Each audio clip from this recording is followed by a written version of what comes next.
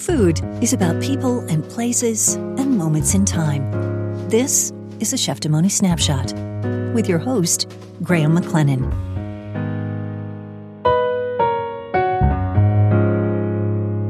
Okay, I am back with another episode a little earlier than I expected I would be, but here we are. I just really wanted to share a few snippets from our time in Barcelona while those snippets are fresh in my mind. So I'm recording this from our Airbnb.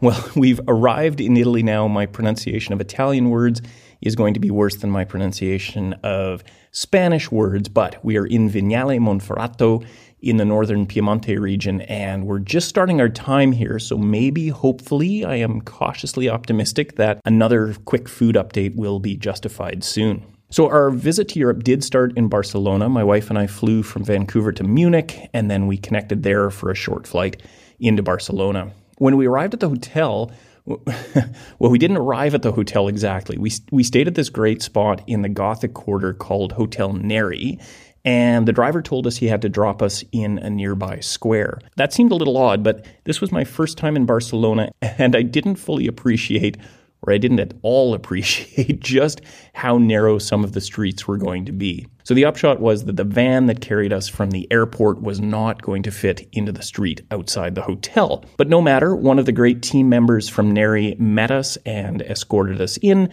and off we went with our stay. So today I'm going to tell you about 4 food experiences we had while in Barcelona. Well, I suppose 2 of them are food experiences and 2 of them are pre-food experiences, which is to say, cocktails. Let's start with one of our favorites, and this is right in the hotel restaurant bar.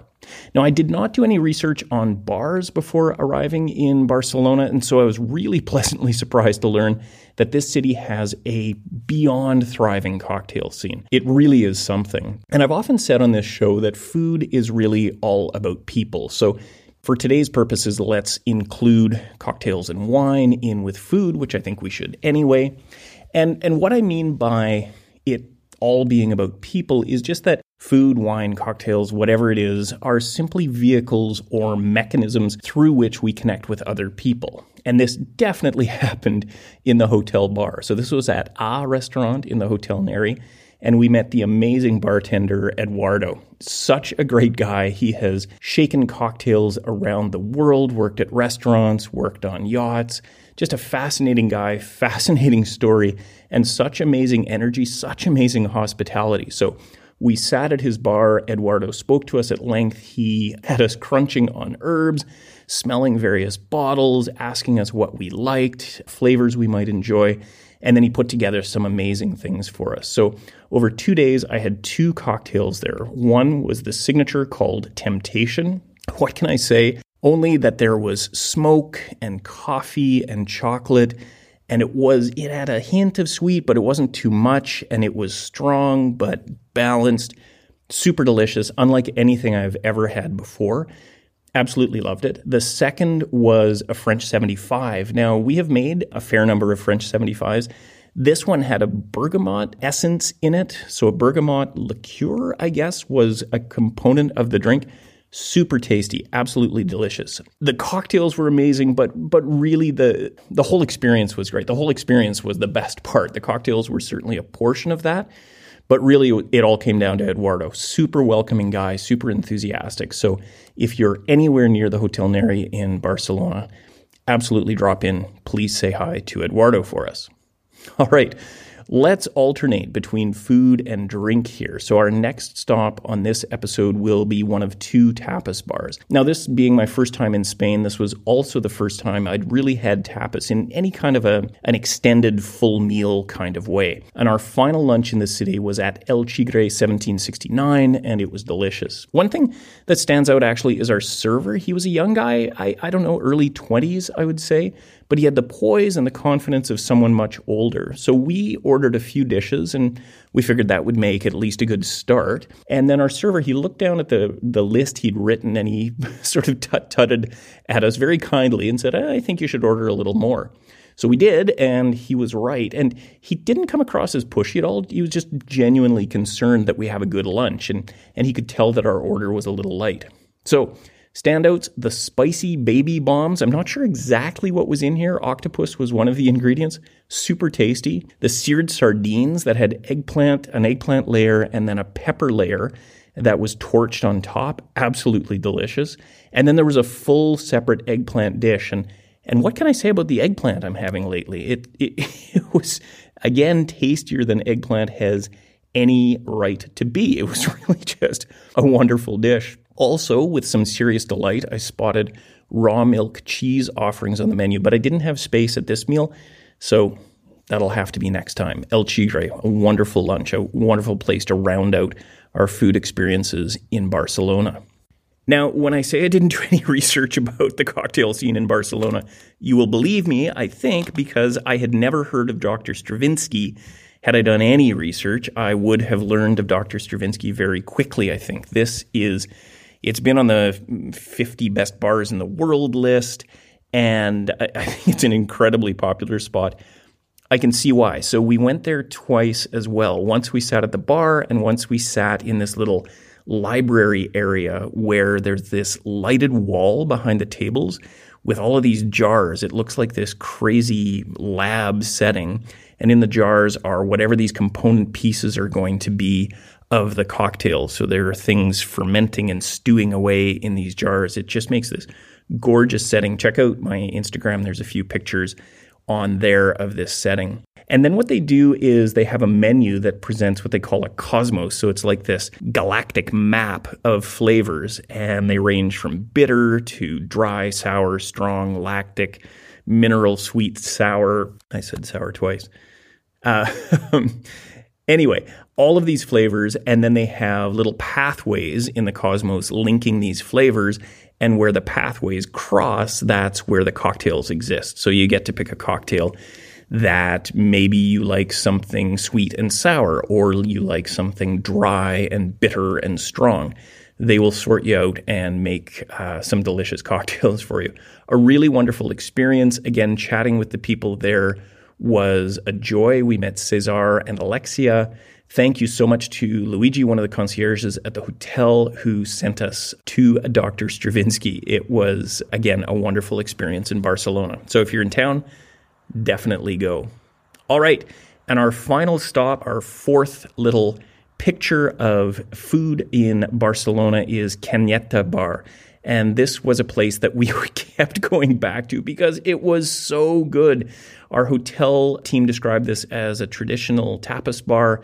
It was amazing. We sat at the bar. I guess we just went twice. We sat at the bar both times we went. The energy is incredible. We were watching the chefs do their work. So practiced, so polished, so good at what they were doing. It was really just a joy to watch them. And then the front of house was incredible as well. The interaction with the guests, the interaction with the back of house, bringing the dishes out, pouring this amazing cava and wine, and always making sure the guests were looked after. It was really, really well done. A few highlights there. We had one dish, and our waiter, this was on our second day. It was so great. He said, we have one off-menu dish. It is cuttlefish and mushroom. I think that's how he stopped the description, cuttlefish and mushroom. But then he said, it is so good. And he looked at us very intently, and he said, it is so fucking good. And so we knew we had to order this dish, and we did, and it was so fucking good. It was an amazing dish.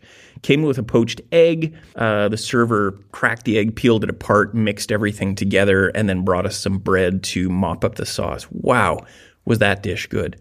Everything was good there. The ham, of course, you're in Barcelona, so we had some slices of ham that were incredible. We had anchovies. We had a squid sandwich. I spotted that on the menu the second time, and we ordered it. It just sounded fun. It was delicious. It was fried squid on a beautiful bun.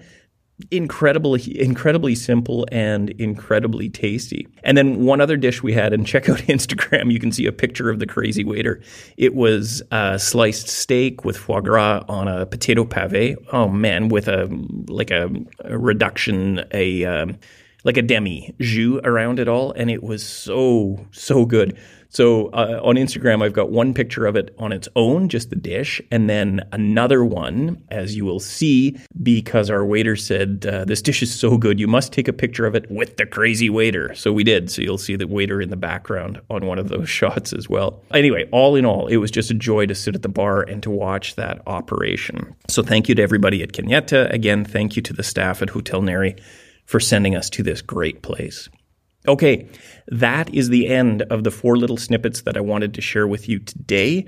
I've got to get out from, I am literally under a blanket here in this little makeshift studio in our B&B because I'm trying to make, the room is really, really big and I'm trying to reduce the boom and the echo so this sounds okay. And I'm just speaking into my laptop. So my apologies if the audio is not up to the usual standard, but I really wanted to share that look at Barcelona with you. So I thought it was worth the risk of doing just a quick remote studio recording. All right, that is it. We are off to explore Piemonte. Our friends here at our B&B in Vignale Monferrato have just booked us a reservation for a 2:30 lunch at a local place that apparently has amazing truffle pasta. So how could we not go? That is our next stop. Thank you for joining me. Thanks for listening to Cheftimony. As always, you can follow along with the story on social media, on Instagram, Twitter, and Facebook. I am at Cheftimony. If you'd like to connect on LinkedIn, please do. You'll find me there under Graham McLennan. You can also just send me an email, graham@cheftimony.com. And that is it for today. I'm going to run out the door with dreams of truffles in my mind. And I'm not sure exactly when I will be back. I will try to bring another snippet from the trip if I can set up another makeshift recording studio and find reliable Wi-Fi to get the episode out into the world. One way or another, we will be in touch soon. Thank you, as always, for joining me. I will see you next time, sometime soon, I do believe, right here on Cheftimony. Okay, I'm going to keep recording because I don't know if you can hear these bells. I'm going to take the sheet off. The bells are ringing. I'll just open the door here and see if we can capture that.